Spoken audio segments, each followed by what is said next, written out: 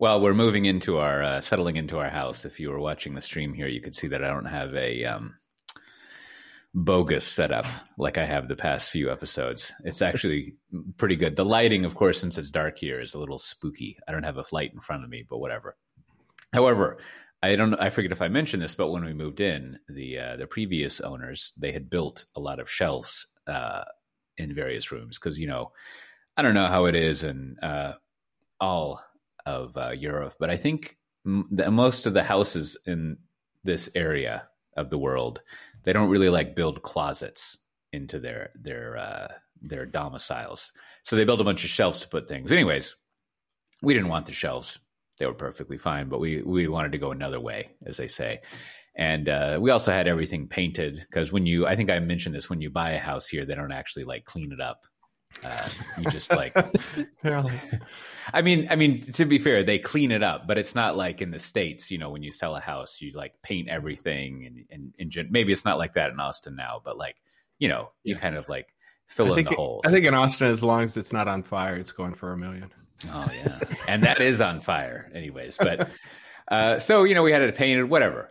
To get to the end of it, now we have a lot of piles of wood around the house from these former shelves. Because they were not IKEA shelves. They were let's go to the hardware store and buy some lumber and build the shelves. So there's some primo 2x4s, some really nice. So you actually took out nice shelves. Well, their construction and the materials, I mean, it wasn't just particle board that was manufactured to fit together into a shelf. It was let's get some 2x4s and then some big slats. Do you call them slats? Big planes of wood and whatever. So, but we got all this wood hanging around, and this is week 3, I think, and the wood is still here. We put a posting of the wood on the version of the Netherlands Craigslist is called Marketplaats or something like that. And yeah, and I'm mispronouncing it, I'm sure, but and no one wants the wood. We're trying to give it away. So my question to you two is: now I've already saved some of the choice 2x4s that I want to keep because I feel like if there's good 2x4s, you keep those, right?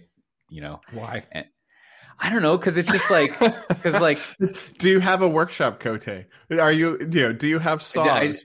There's some wood. I mean, the only time I have ever needed wood is when I didn't have it, right? And so I just want to have a baseline of a wood pile. At my grandpa's house, he just had wood everywhere. So if you needed to do something, he had wood, right? And he just stockpiled it. Now, I'm not stockpiling it, but we have a little hidey hole somewhere where I could put some planks. Was he a beaver? No, not that I know of. It's a little too late to check. But anyways, my question is, we got this other wood that we need to get rid of. And how should I get rid of this wood? What do I do? I mean, first, it doesn't fit in the trash cans. But I was just looking at the lumber has been in incredibly high demand. So I feel it's not about getting rid of this. It's a marketing problem. Feels like you should be, selling this off at heavily discounted, of course, but there must be somebody out there that needs lumber. But you've tried this and no takers, free pickup at the the market porch. The Marketplaats has spoken. Did you go free though? You went 100% free pickup on the porch? Yeah, pretty much. Or what about this? Is this appropriate in your neighborhood? Can you just put it out there on the curb and write the Dutch sign free? I don't know how to translate that, but I'm sure you could, right? Yeah. Just put free. Can you do that? Or is that looked down upon? So we've moved down to, I always say it wrong. And I know 2 ways of saying it, and I pick the wrong way to say it, but it's Duivendrecht, or I probably said it wrong there, but it's a little enclave pocket community village, right, surrounded by Amsterdam and another city, basically. And there's this very nice down here. There's 2 problems so far in this town. One, and it will come out as a very weird problem, and it's not obvious unless you kind of have lived here for a while. Is there is almost nowhere to put your bike, which when I say that out loud, talking about the Netherlands, you're I don't believe that's the case, but it's just it's really hard to find a place to put bikes versus up in Watergraafsmeer in Amsterdam. It's just like just everywhere. The city builds bike racks right in front of your house. Wait a second. So there's nowhere to put your bike. There's parking everywhere. Did you move to Little America? Something like that. Yeah. Yeah. There's lots of hot dogs. They, yeah, Little America. Did they have that, or was it just Little Britain that they had? It was. I don't remember anymore. I'm pretty sure it was just Little Britain. Anyways. Yes. So that's an issue. So you have to be very creative or own a place to put your bikes. But that is a strange mystery. But then the other thing is, yes, Brandon, up in Amsterdam, your solution would have totally worked. It is basically just like haul your lumber next to the trash cans that have a big sign in Dutch that says, don't put your bulky trash here. And you'd be like, one of the first things you learn about the Dutch is that sign is for other people, not me. And so like Australia there. I think the secret is it's a little everywhere, more or less. It's like the old thing, if you don't like the weather anywhere, just wait and it'll change. Unless you're here, just wait and it may stop raining is this basically what you got. But actually the rain here is pretty psychotic. Or schizophrenic. I don't know. That would mean the rain doesn't know it's rain and it thinks it's something else, not that it comes and goes. But normally you could just haul the lumber out there and stick it there. And it actually is kind of a service, right? People could take pictures of it or they could take the lumber if they wanted. But I don't think you can do that here. I think this is like a nicer neighborhood. You can't just haul the lumber out. And you have an HOA? I know you're in America.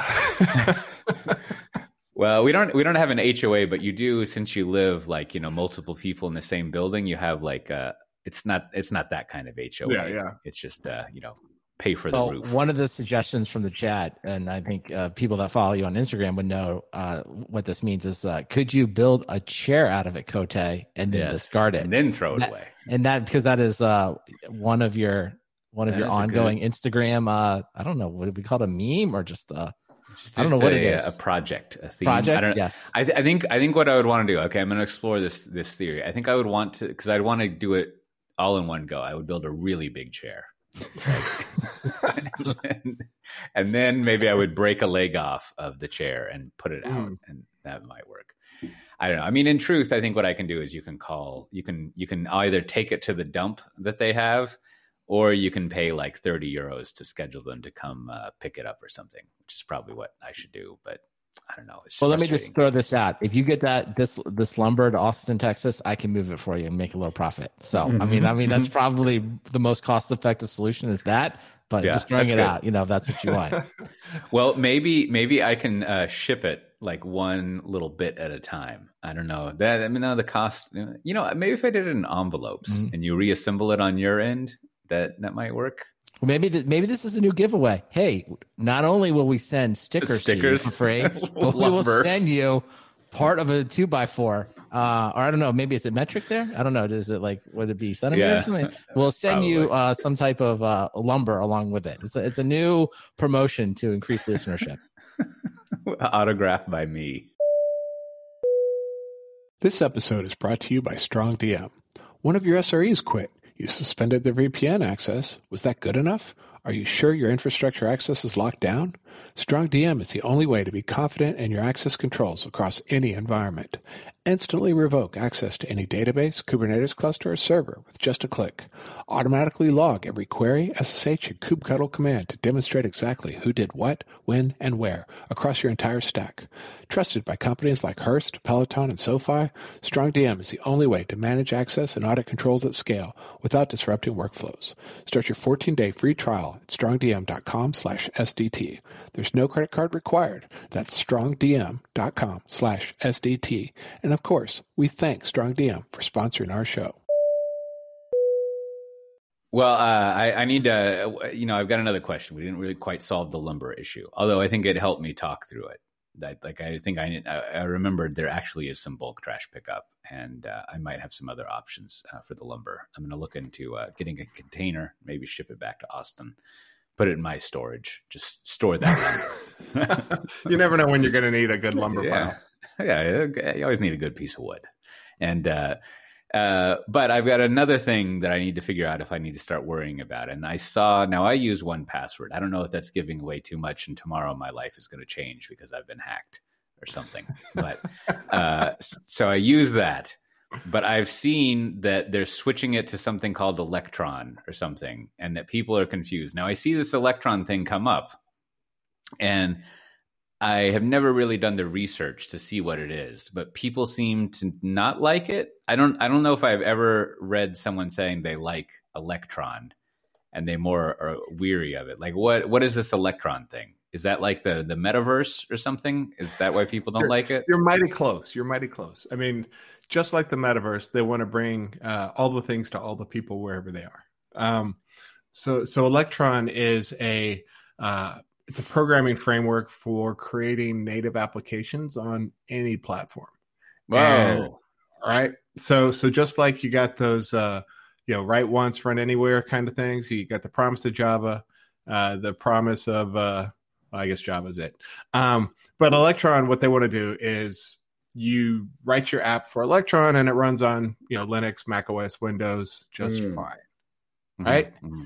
And so, I guess what's the most popular things out there are probably Slack. Like you're using Slack right now. That's an Electron app. Well, I was getting there. It's not the most popular. A lot of people hate it. What do you mean? What do you mean it's not the most popular? No, I think it's the most popular. It probably is.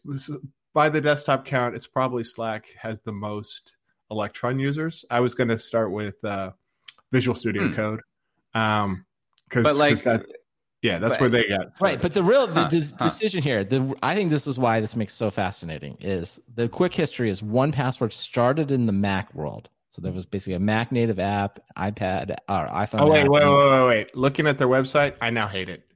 Teams. Okay. So, but the history here is that's where they came from. That's their heritage.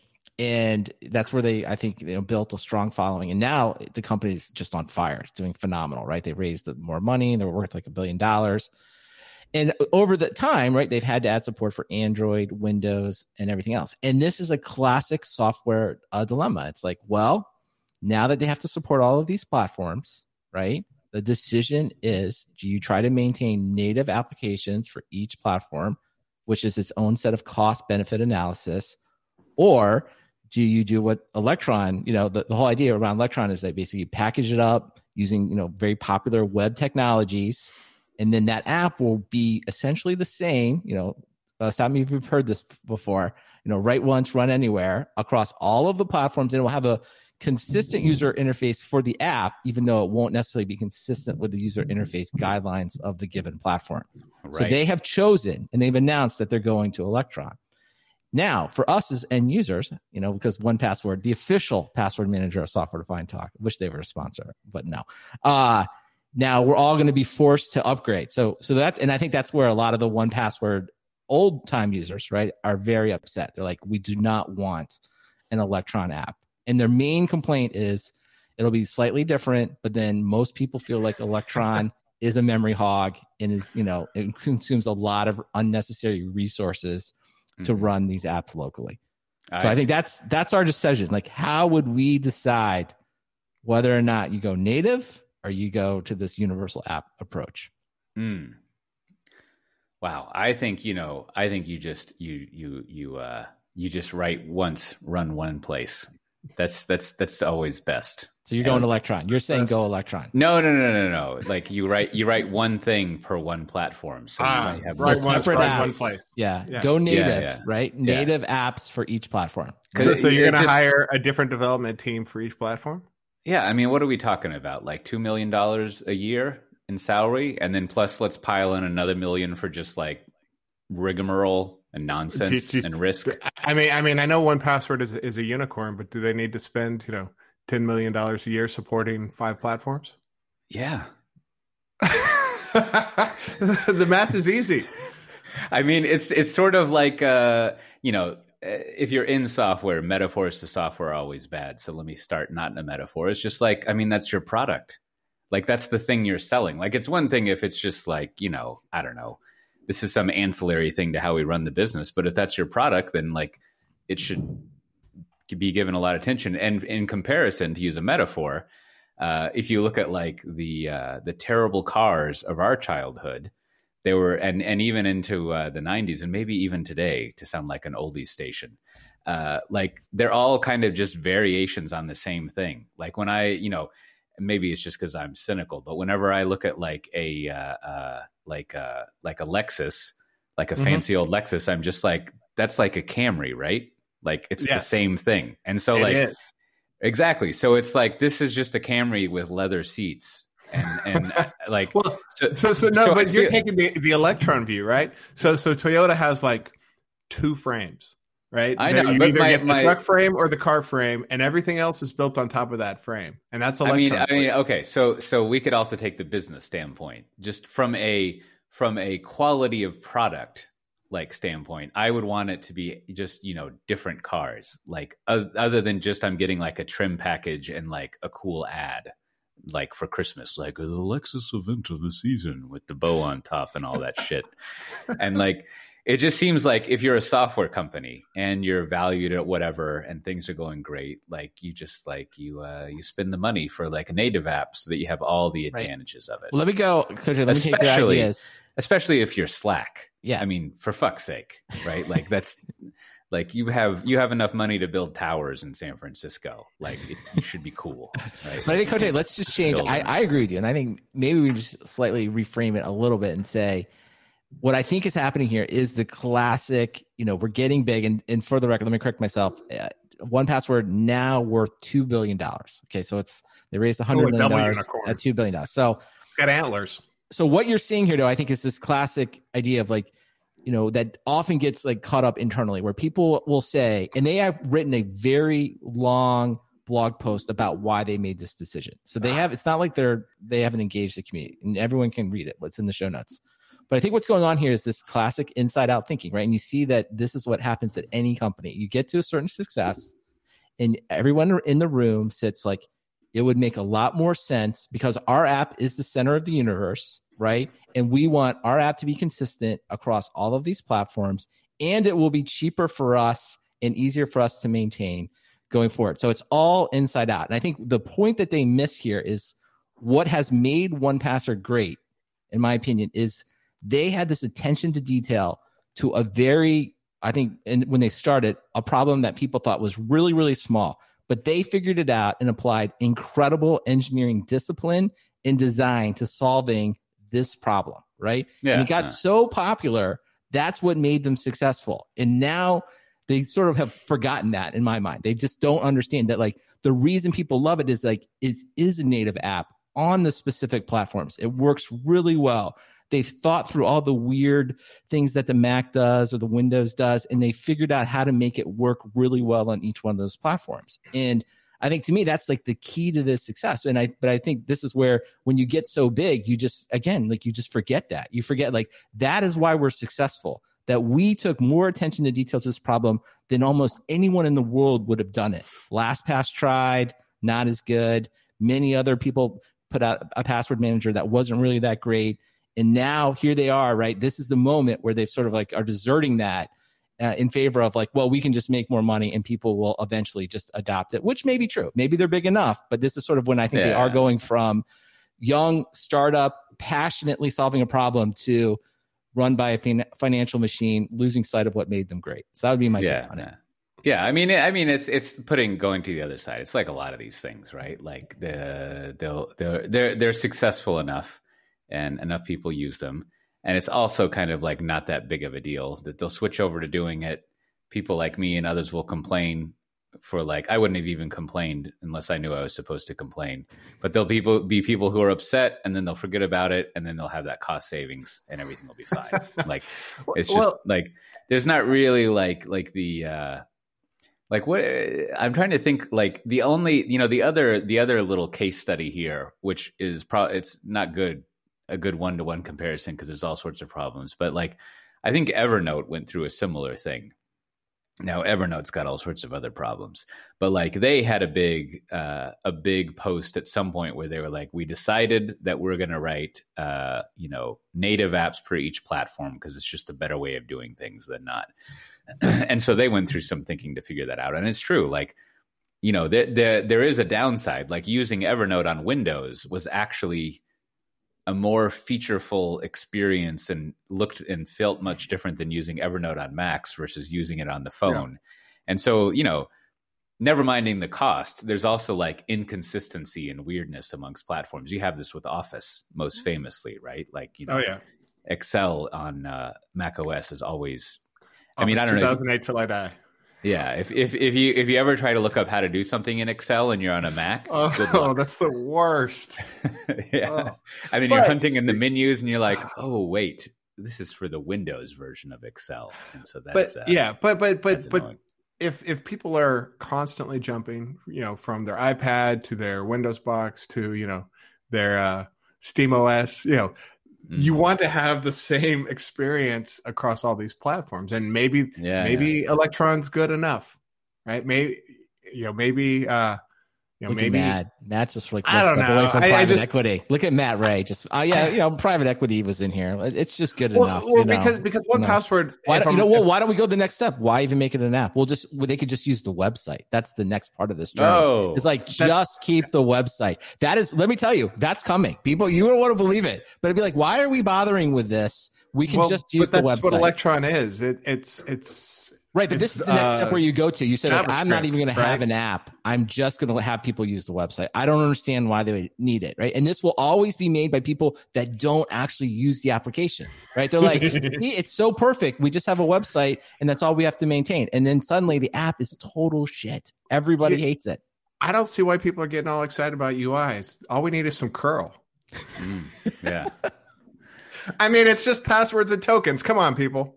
How hard could it be? You should just be able to generate those on your own and know what to do with them. That's true. Well, I guess you know the conclusion we've come to is good business decision, and maybe even some good user decisions. I don't know. I think we've argued both sides, and good luck. Have fun. But you know, to the ultimate like point, I think is like it's not like I'm going to go use LastPass or something. Like, although I did see that the Apple Keychain thing maybe now supports Windows or something, which is nice. I think the last time back when I was at the height of my annual check-in for the Defaults lifestyle, I was like, maybe I should just use the Apple Keychain stuff because you know it's there. And but then I realized it doesn't it only like stores passwords. Like it doesn't store all sorts of other stuff that are useful, and so. I don't think that'll work. It's not good, but it would be nice just to have that. This episode is brought to you by CBT Nuggets. Are you looking to build your IT skills? Do you want to learn more about IT security, cloud computing, or networking? Then it's time to visit CBT Nuggets. They offer over 350 courses and over 2,000 virtual labs. They have courses available on everything, including AWS, Linux, VMware, and even Salesforce. Best of all, it's available online so you can learn what you want, when you want. CBT Nuggets adds over 40 hours of new training each week, so there's always something new to learn. They also offer accountability coaching, allowing you to speak with a real person who can help you create a personalized learning plan, set goals, and check in to make sure you stay on track. To get started, visit cbtnuggets.com/SDT. That's cbtnuggets.com/SDT. There you can sign up for the 7-day free trial, which gets you full access to all their courses. You know, I looked through there and I'm always wanting to learn Python more. And there's a lot of courses there where you can kind of ramp up into it and even do some advanced networking things with Python. Other topics like that, I may go check that out when I'm done recording this. Anyhow, you can start learning today by going to cbtnuggets.com/SDT. And of course, we thank them for sponsoring our show. Well, there's a few other things that were happening over the week. There's a big $500 million acquisition of a monitoring company I'm not sure I've heard of by Cisco, which is great. Like there was a time when I was an analyst that I followed really closely Cisco building up a systems management business, and I haven't checked in on that in a long time. But they're always buying stuff. I should know what's going on over there more.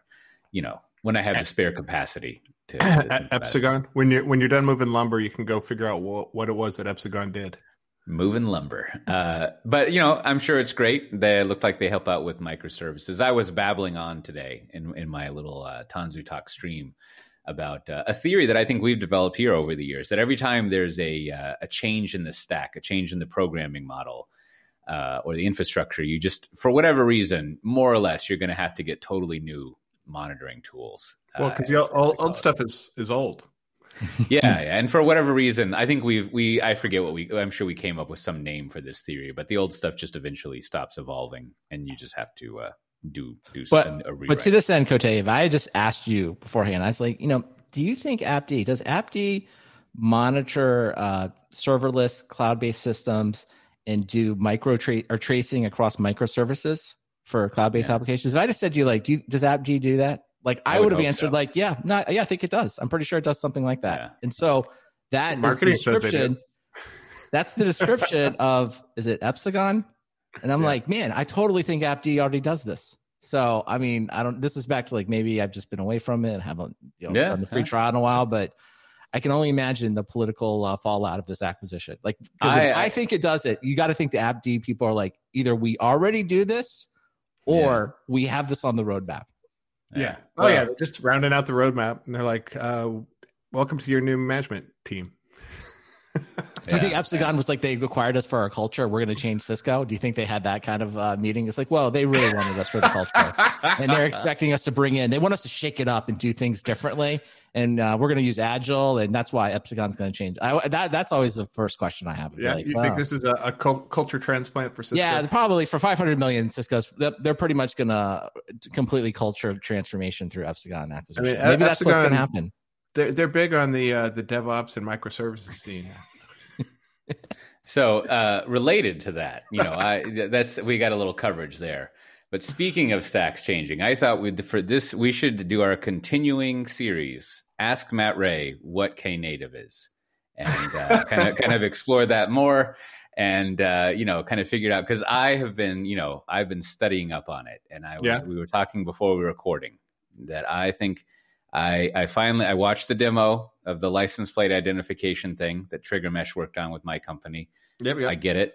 You got to use my old person terms, you got a bus going on. Again, it's on new infrastructure. Yeah. Just, it's just like that's your metaphor that works for you. Okay. It's better than the previous way. It runs on a new stack. It has new programming models, right? But events are being generated. Things are listening for them and consuming them. You might want to transform them around.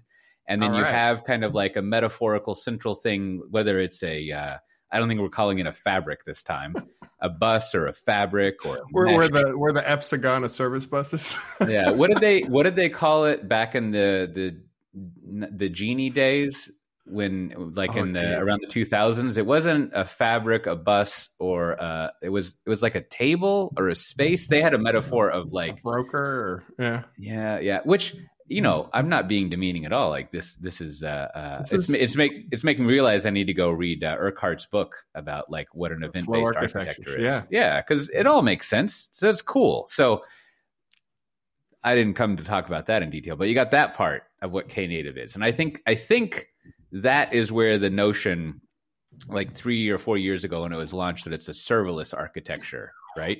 Because basically, if you're doing serverless, you're doing like event-based stuff, more or less. And so like it allows you to do that. But now, so we got that, which is fine. And it makes the name of Trigger Mesh a good name for a company, because you've got triggers. Yes. And you got a mesh. So that's not to be confused with the service mesh, but yes. No, you don't want to be a publisher fabric. That's not what you want to go for. So that's cool. But then there's another part of Knative that I keep encountering that's basically like, we are going to deploy your stuff into Kubernetes without you having to get your hands dirty with Kubernetes. Yes. And like, that's the part that I'm a little like this seems maybe like a little bit like, I don't know, like kimchi and peanut butter trying to exist together, which actually sounds pretty good. But like, how do these things need to go together, Matt Ray? How are they? And I think there's even a third thing that I'm leaving off. Like, it seems like Knative has evolved into like an interesting bundle of stuff. Yeah. So Knative is there used to be the third component, which was kind of the CI/CD triggers part, and that spun off as Tekton. So Tekton is the thing that, when code gets committed, it kicks off a bunch of jobs that do stuff to that code. And so that's, that kind of CI/CD GitOps thing happening over there with Tekton. That used to be part of Knative. But right now, the two main components of Knative are serving and eventing. And serving is when people talk about like straight up Lambda. I have a build pack, a piece of code, maybe a container. And when something happens, my thing spawns, one or more of these functions. And Knative's not specific about the function as a service. So you can run, there's lots of different flavors of tools you can put on it, but all they have to do is like dump stuff into Kubernetes to be serverless. I see. So that's the Knative bit. So that's the like Lambda equivalent. Okay. So in an event-based system, events fire and then actions occur. I'm putting this in the passive voice on purpose. Actions occur based on events firing, right? Like you get more complicated, but like something like, and so then you would think like, okay, so if I'm doing this in a Kubernetes way, if I want an action to occur, that action must exist. And so therefore I need to build into my Knative framework, bootstrapping. I don't know if kids say that anymore, but like getting the action up and running, which means now I need to have basically I need to have a system that talks about how I take some code, or maybe even maybe it starts a resource and listeners and all that. Right. But basically I need to take an app and I need to have all the stuff to get it up and running in Kubernetes. Right. And then you've got like, at that point, you're kind of sort of building like some of the parts of just like installing stuff and deploying stuff into Kubernetes and managing that. Yep. And then maybe that's where I'm getting distracted. Is it sort of like, is this a general purpose way to like deploy things, or is this some people are like, hey, you know what? We could do this. Every time somebody encounters Kubernetes, they're like, I could do anything with this. I'm going to do anything with this. Right. And so people are like, I could replace Heroku with Knative. And you're like, you could, I guess. Right. It would be some very low level building blocks to like layer on all of this type of stuff. But hence the the kind of mentioning in the Knative world that like we simplify deploying your applications to Kubernetes. Right. But Matt, and as long as they're simple applications. Yeah. I was going to say, Matt, but help clarify, I think, for all of us, because I just, let's even go one step simpler. It's like the state of just infrastructure as code today. So if I just had a different conversation. I know, slightly, but I think this all comes back to like, how do I package up the thing and get it deployed so that it could be a serverless function or something else. So the thing I guess I keep coming back to is like, start with like your very basic, right? Well, Terraform seems to be the de facto. I just want to do some infrastructure deployment. But when I want to, like, for example, say I wanted to have an application that could respond to requests, right? Now, I could also use Terraform to like provision the server and also provision the application. But then people wave that off and say, that's your old job, right? That maybe I should be using something like a Puppet, a Chef, an Ansible to do that. Well, that's right. Yeah, on the OS. Yeah. But that line in itself, like, how should and then just to throw out the third option would be, well, other people say, don't even bother with that. Just package up your own container, right? Have a server provision there via Terraform, and then just throw the container on there running it, right? Which would sort of like get you out of having to necessarily use like a Puppet Chef to configure that application, right? So what's the state? Like, what is the recommendation today? Of all these different ways to do it, how does someone navigate, this kind of like 3 different tools that you could potentially use to do, I just want to get my app up and running? Well, it depends, where the app was when you got there, right? If it's a brand new app, you probably want to be as Kubernetes native as you can. Right. And I'm not saying that because like I'm the biggest Kubernetes fanboy. I'm like selling out the state of the industry today. See you later, Chef. I'm moving on, buddy. Go ahead, keep going. No. I mean, the whole point to like, Yeah. Okay. So the state of the industry today is, look, if you're building something new, you want it to be as stateless and 12-factor app as you can, right? Because the benefits of Kubernetes are you're going to be able to run this thing anywhere, no matter what, and whatever. It's that's the cloud native way to do things. And as far as configuration management goes, that's usually if you have to deal with something that's already existing, and you have to deal with operating systems. And you want to stay away from operating systems as you can. I mean, the whole point really is to get away from having to manage state. And at the end of the day, that's what you want to get away from. Right, an operating so to system. Just make this very tangible, then, if we can do it, if we can get away from managing state, and we can build ourselves a container here, and that's the way we should go. That's absolutely our end goal. Because then when your app dies, it can be replaced with 10 different versions or 10 identical copies of the same thing, and you don't care. I mean, obviously at some point you're going to care why it failed, but you're less worried about like, oh, did I configure the operating system wrong? Was I missing a patch? It's like, no, it just died and was replaced and continued on, and I don't have to worry about like, did it somehow get into a bad state? You're just like rip and replace. That's the utopia of cloud native is you don't worry, cattle and pets. You don't worry about the pet. You don't take your operating system to the veterinarian, shoot it in the head, and you get 10 more puppies. I don't know what the next metaphor there is, because Chef and Terraform and Chef would that solution would be the pet. I'm sorry, that would be the cattle solution as well. But let's make it simpler. Right. And let's just make a container now. Yeah. So the metaphor that stuck with me was you had pets versus cattle, and then it turned into cattle versus ants.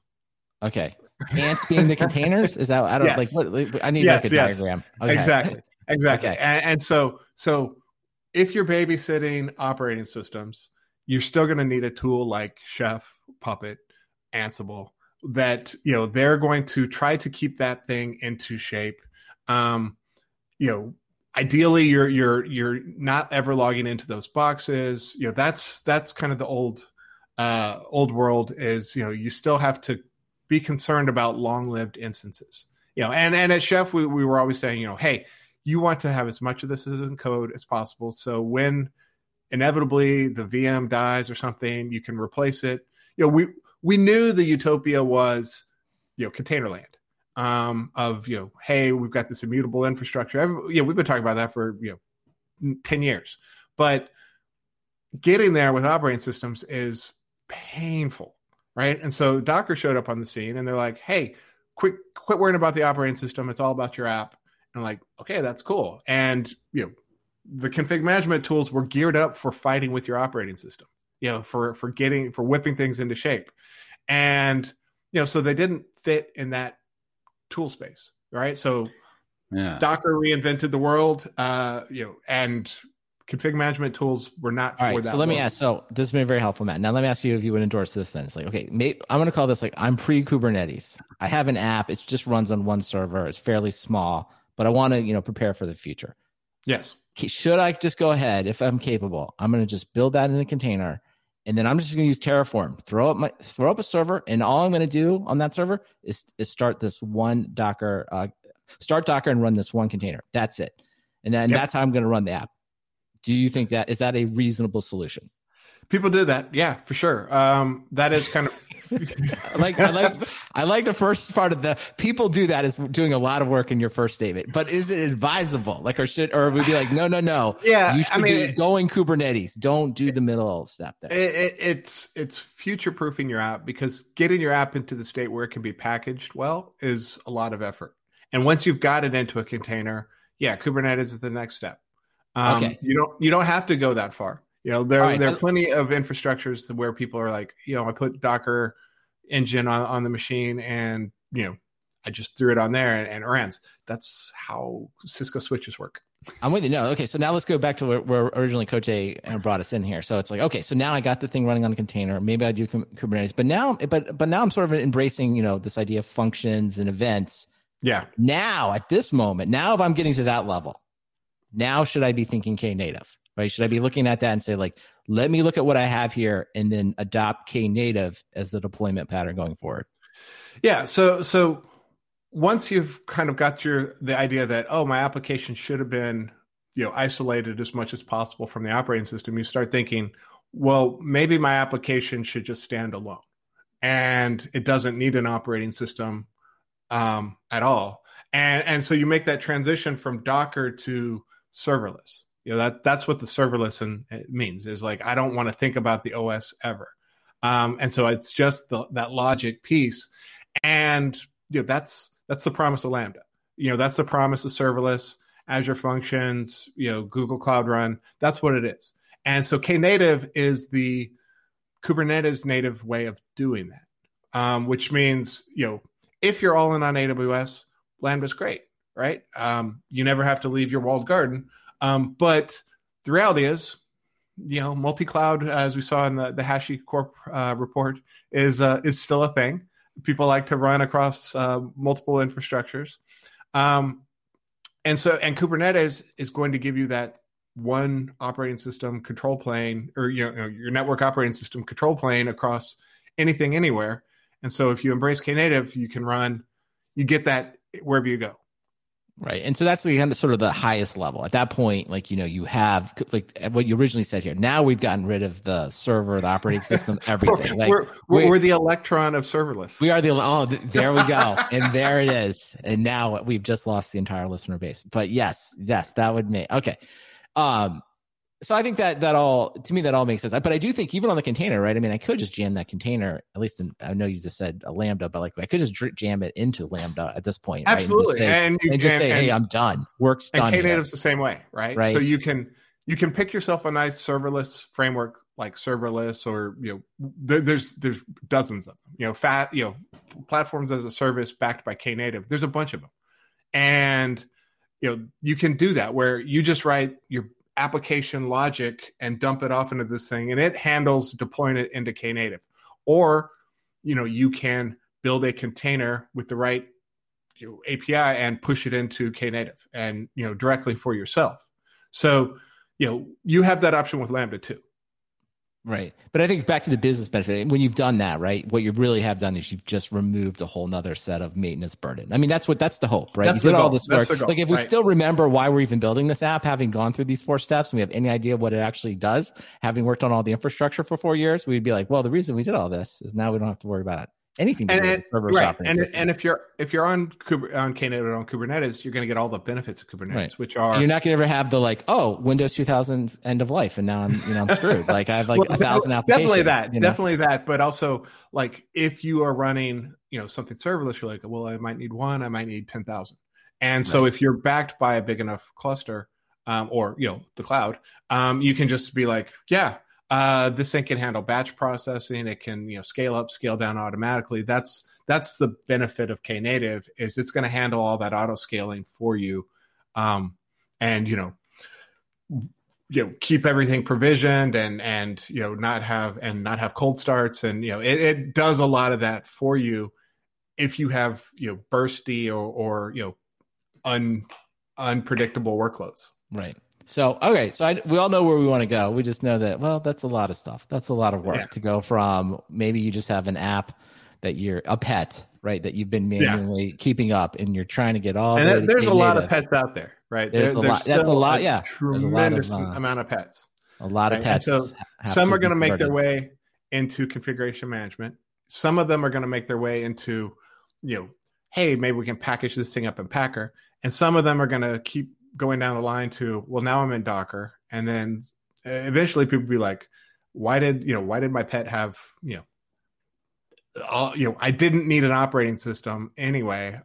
This is just a Java app, it's Spring Boot. I can just deploy that into, Kubernetes or, CNR or whatever it may be. And we're off to the races. Well, just in my own personal experience here, I feel like these are all great ideas, but as soon as I have to renew a certificate using Let's Encrypt, I'll tell you this: I'm secure shelling into all these things and messing everything up, and it's not working at all. So, it's like, to me, that seems to be how you bring down. That's how you bring down applications I worked with. You just expire a certificate. This show is brought to you by Clubhouse. Now, the name may be familiar, but today we're talking about Clubhouse, the project management service. And in a few weeks, Clubhouse will rename itself Shortcut. But until then, I want you to try Clubhouse.io. Have you ever really been happy with your project management tool? Most are either too simple or too complex, but Clubhouse changes that. Clubhouse offers project management built specifically for software teams that's fast, intuitive, and flexible. Clubhouse includes team-based workflows, allowing teams to use default workflows or customize them to match the way they work. Clubhouse also has support for roadmaps. With roadmaps, you can quickly tie your company-wide goals to the specific work that your teams are doing. With integrations with GitHub, GitLab, and Bitbucket, users can quickly update their status in Clubhouse right from the command line. Clubhouse also has full support for iteration planning and tracking. Simply set up your iteration priorities, and then Clubhouse will automatically create your burn down charts and other reports.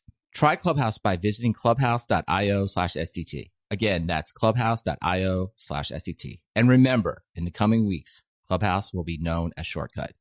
And of course, we thank them for sponsoring our show. All right. Well, that was very clarifying, Matt Ray.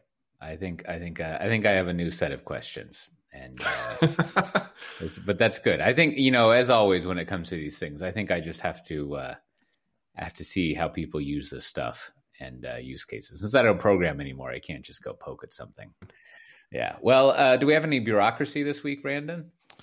Let's see. We did get a little feedback here. I want to say thanks to I think it's Browan, for leaving us a funny and smart interview in the Apple podcast reviews from South Africa. So he called us funny and smart, and I really appreciate that. And I hadn't seen a new review in a while. So yeah, if the moment hits you, if the creative writing moment, you feel like you need something to do, go write us a nice iTunes review. And if you do that, or if you don't do that, all you have to do if you want a sticker is to send your postal address to stickers@softwaredefinedtalk.com, and I will be happy to send you a sticker anywhere in the world.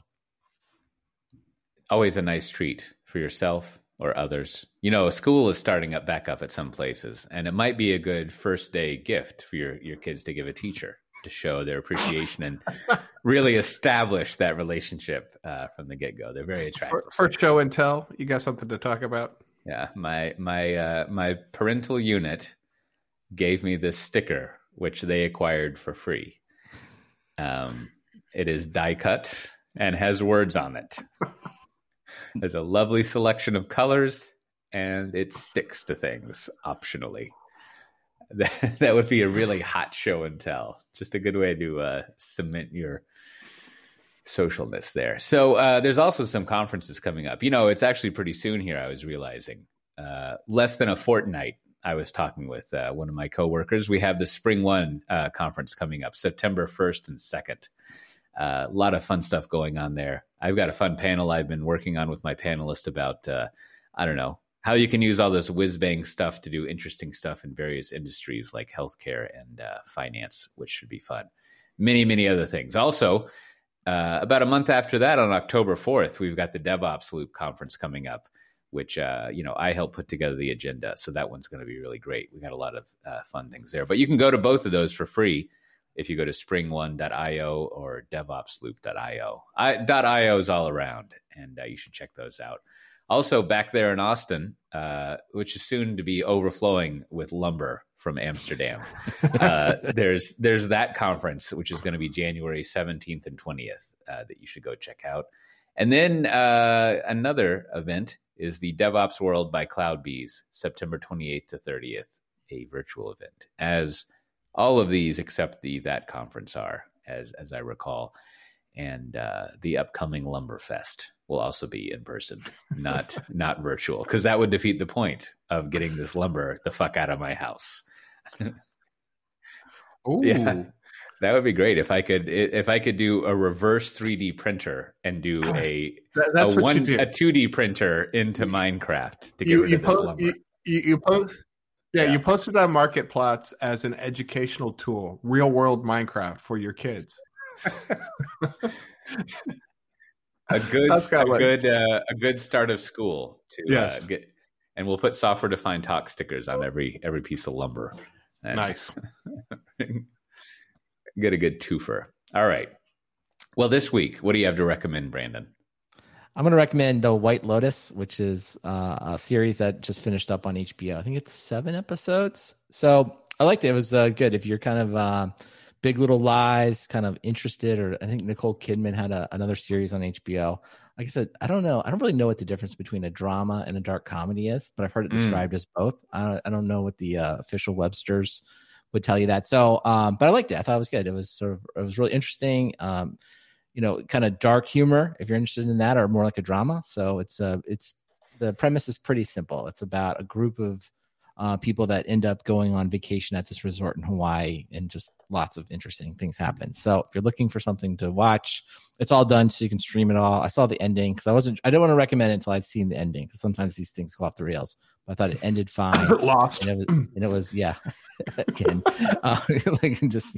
one day we're going to do that episode for 2 hours where we complain about Lost, but that's not today. But The White Lotus is good, so check it out. It's on HBO. It's good to watch. Now, how many episodes are we talking about here? I think it's 7. I think it's 7 total. Yep, and they're like an hour, like 50 minutes, something like that. So just a minor investment in having a good time. Sounds like what's happening there. That's good. Well, how about yourself, Matt Ray? What do you have to recommend? My first recommendation is just recorded our second episode of the Cloud Native AF podcast with James Urquhart. So we talked a little bit about flow architectures and event-based stuff. Check out the podcast. I actually enjoyed the interview quite a bit, and he's got a book if you want to get into that mindset about how things are going to be moving between systems. So definitely enjoyed the book and the interview. Put that in the show notes, cloudnativeaf.com. Just talked about. Yeah, and my other pick is all this talk about seasonings. Reminded me, I got some of the Matani chicken salt. So chicken salt's an Australian thing. And I threw it on some eggs, and it was so good. So wait, I need more. Like, is it just some variation of salt, or like what does that mean? I'm afraid when you say it's the Australian version, it can mean a lot. Like what's in this? What's in it? I believe it's probably got some onion powder, onion flakes maybe, and some garlic and salt, obviously. No Vegemite, right? If it does have Vegemite, I'm out. Something in it is giving it a little bit of umami, but it's definitely tasty. And Australians put it on their chips, and obviously fried chicken. And looking at their website, you can put it on your popcorn and your salt and pepper squid, your steak. So it's according to their website, it is truly an all-purpose seasoning. And it's the Old Bay of Australia. That's what it is. That's what I was going to say. Yes. And absolutely no MSG added. So there you go. How's Foodland? Is that a good store in Australia, Matt Ray? It says that I could buy it at Foodland, which looks like an IGA company. They do have IGAs. That's probably my third or fourth choice of grocery stores. I see. You're more of a Woolworths person? Woolies, yes. Woolies, yeah, that's good. Huh? Isn't there some country song about a girl who like works at a Woolworths and like meets someone, or is that Dixie Chicks song? I'm confused. Huh? Wonder if I can get this here. Wonder if there's like Australian expat stores, like there's American ones. That would be there. That would be their thing. Well, so my recommendation also in the Cuisinart area. I think I might have mentioned microwaves last episode or sometime. And originally I bought I mentioned that you can get microwaves now that are air fryers and they're like miniature ovens. A lot has happened. So we bought one of these, and the thing was massive. I didn't even take it out of the box. And I realized what I wanted was just a very simple microwave. So there's this company here in the Netherlands called Coolblue, and they're kind of like, they're an electronics store, and sometimes they deliver same day. Some person comes by on a Bakfiets little cargo bike and drops things off. But anyways, I ordered it from them, and I want to recommend. We've been using it for a while, and it definitely fits the bill of just like the simplest microwave possible. And it is the Sharp Sharp R20DS. Let me put this in here, and I'll have it in the show notes. And it has 2 dials on it. It has one dial that sets your power all the way from 130 to 800, and then it's got another one that sets your time. And that's all it does. It just microwaves. It's very simple and straightforward. And I went through, and when I was looking for these simple microwaves, the descriptions on them are great. And I think this one has the best one. I'm going to read not the whole thing. I'll put a link to it. You can read the whole description if you want. But there's two parts. This is the part that really sold me on this microwave. We're all talking about marketing. Just think about how this copy, they're trying to target the people who want something simple. And it says, after a long day at work, just place your meal on the turntable, select one of the 5 power settings, enter the required wattage, and enjoy your hot meal within minutes. And that's it. That's all it does. It's not going to fry anything. There's another one. I don't think I ordered this one, but it noted that it was really great. You come home and you just want to defrost a stew and eat it. And also that it's good for the elderly. But if you're just looking for a little microwave to be a microwave, that's what you need to get, the Sharp R20DS. Well, I'm pretty sure right now, Cote, there's like somebody's like, what we need to do with this microwave? We need to throw an air fryer in it because that's what people really want. And then they're going to, what it's going to run? It's all going to be managed via Electron. So you better enjoy that microwave while you can. Why it just does one thing really, really well because it's not going to last long. I mean, to your point, I realized in looking through microwaves, right, that the way of doing enterprise software, like positioning and stuff, like is reflected in microwaves, right? Like on the one, there's like the people who want just like fully loaded stuff and you just go full bore talking about how awesome that is. And then you're like, there's this other part of the market who doesn't want all that bullshit. And so we're not even going to pretend that we are like, we're not even competing with that. We're just like, hey, you just want one button, right? Like that you could get other stuff and learn how to do it, but like you just want your stew. Like you don't want anything complicated. And they just, I love how they embrace it. It's good stuff. So there you go. Sharp R20DS. Heat up your shit is what that would be my tagline. Heat up your shit real simple. Like, well, speaking of heating things up, this has been another episode of Software Defined Talk. If you want to get the show notes for this episode, including a link to my new favorite microwave that I might just be giving all the nieces and nephews for Christmas next year, you can go to softwaredefinedtalk.com/316, not to be confused with the Sharp R20DS. And you can get the show notes, other things we haven't mentioned. You can join our Slack channel, see what's going on during the week. Lively little community. And if you haven't been enjoying us live streaming this, we have a video that we live stream usually on Thursday evenings for me, Friday mornings for Matt, and some very pleasant Thursday afternoon for Brandon. But you should check that out. Just go to softwaredefinedtalk.com and you can find all that stuff. And we'll see everyone next time. Bye-bye. Bye. Oh, by the way, I don't know if I mentioned this, but my mother, when she came over here, she brought me two big, it's plastic now, but two big of those boxes of Old Bay seasoning. And boy, it's nice. Just put that on everything. They got these, I should have had this be my intro, but have these Albert Heinz salads, which we ordered 9 of mistakenly. And I swear there is something missing from these salads. Like, I don't know if it's salt or flavor, but there's always something missing. And today I almost opened up that side of the spicing that's a big hole instead of a bunch of little like holes. Right. And I just like poured the Old Bay on it, and it was tolerable to like have some kind of seasoning. Has anyone ever tried to figure out how to replicate the Old Bay seasoning? Somewhere no? Someone has. Yeah, but y'all don't sit there like trying to figure that out. Like, definitely not. No, okay. I'm working on Cardline. I don't have time for Old Bay. I don't have anything to say about Old Bay.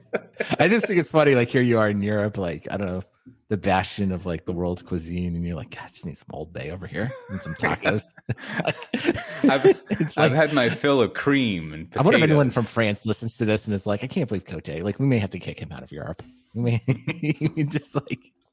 I mean, don't get me wrong. I'll eat good salted French butter all day long, right out of the tub. But like, you know, give me some Old Bay.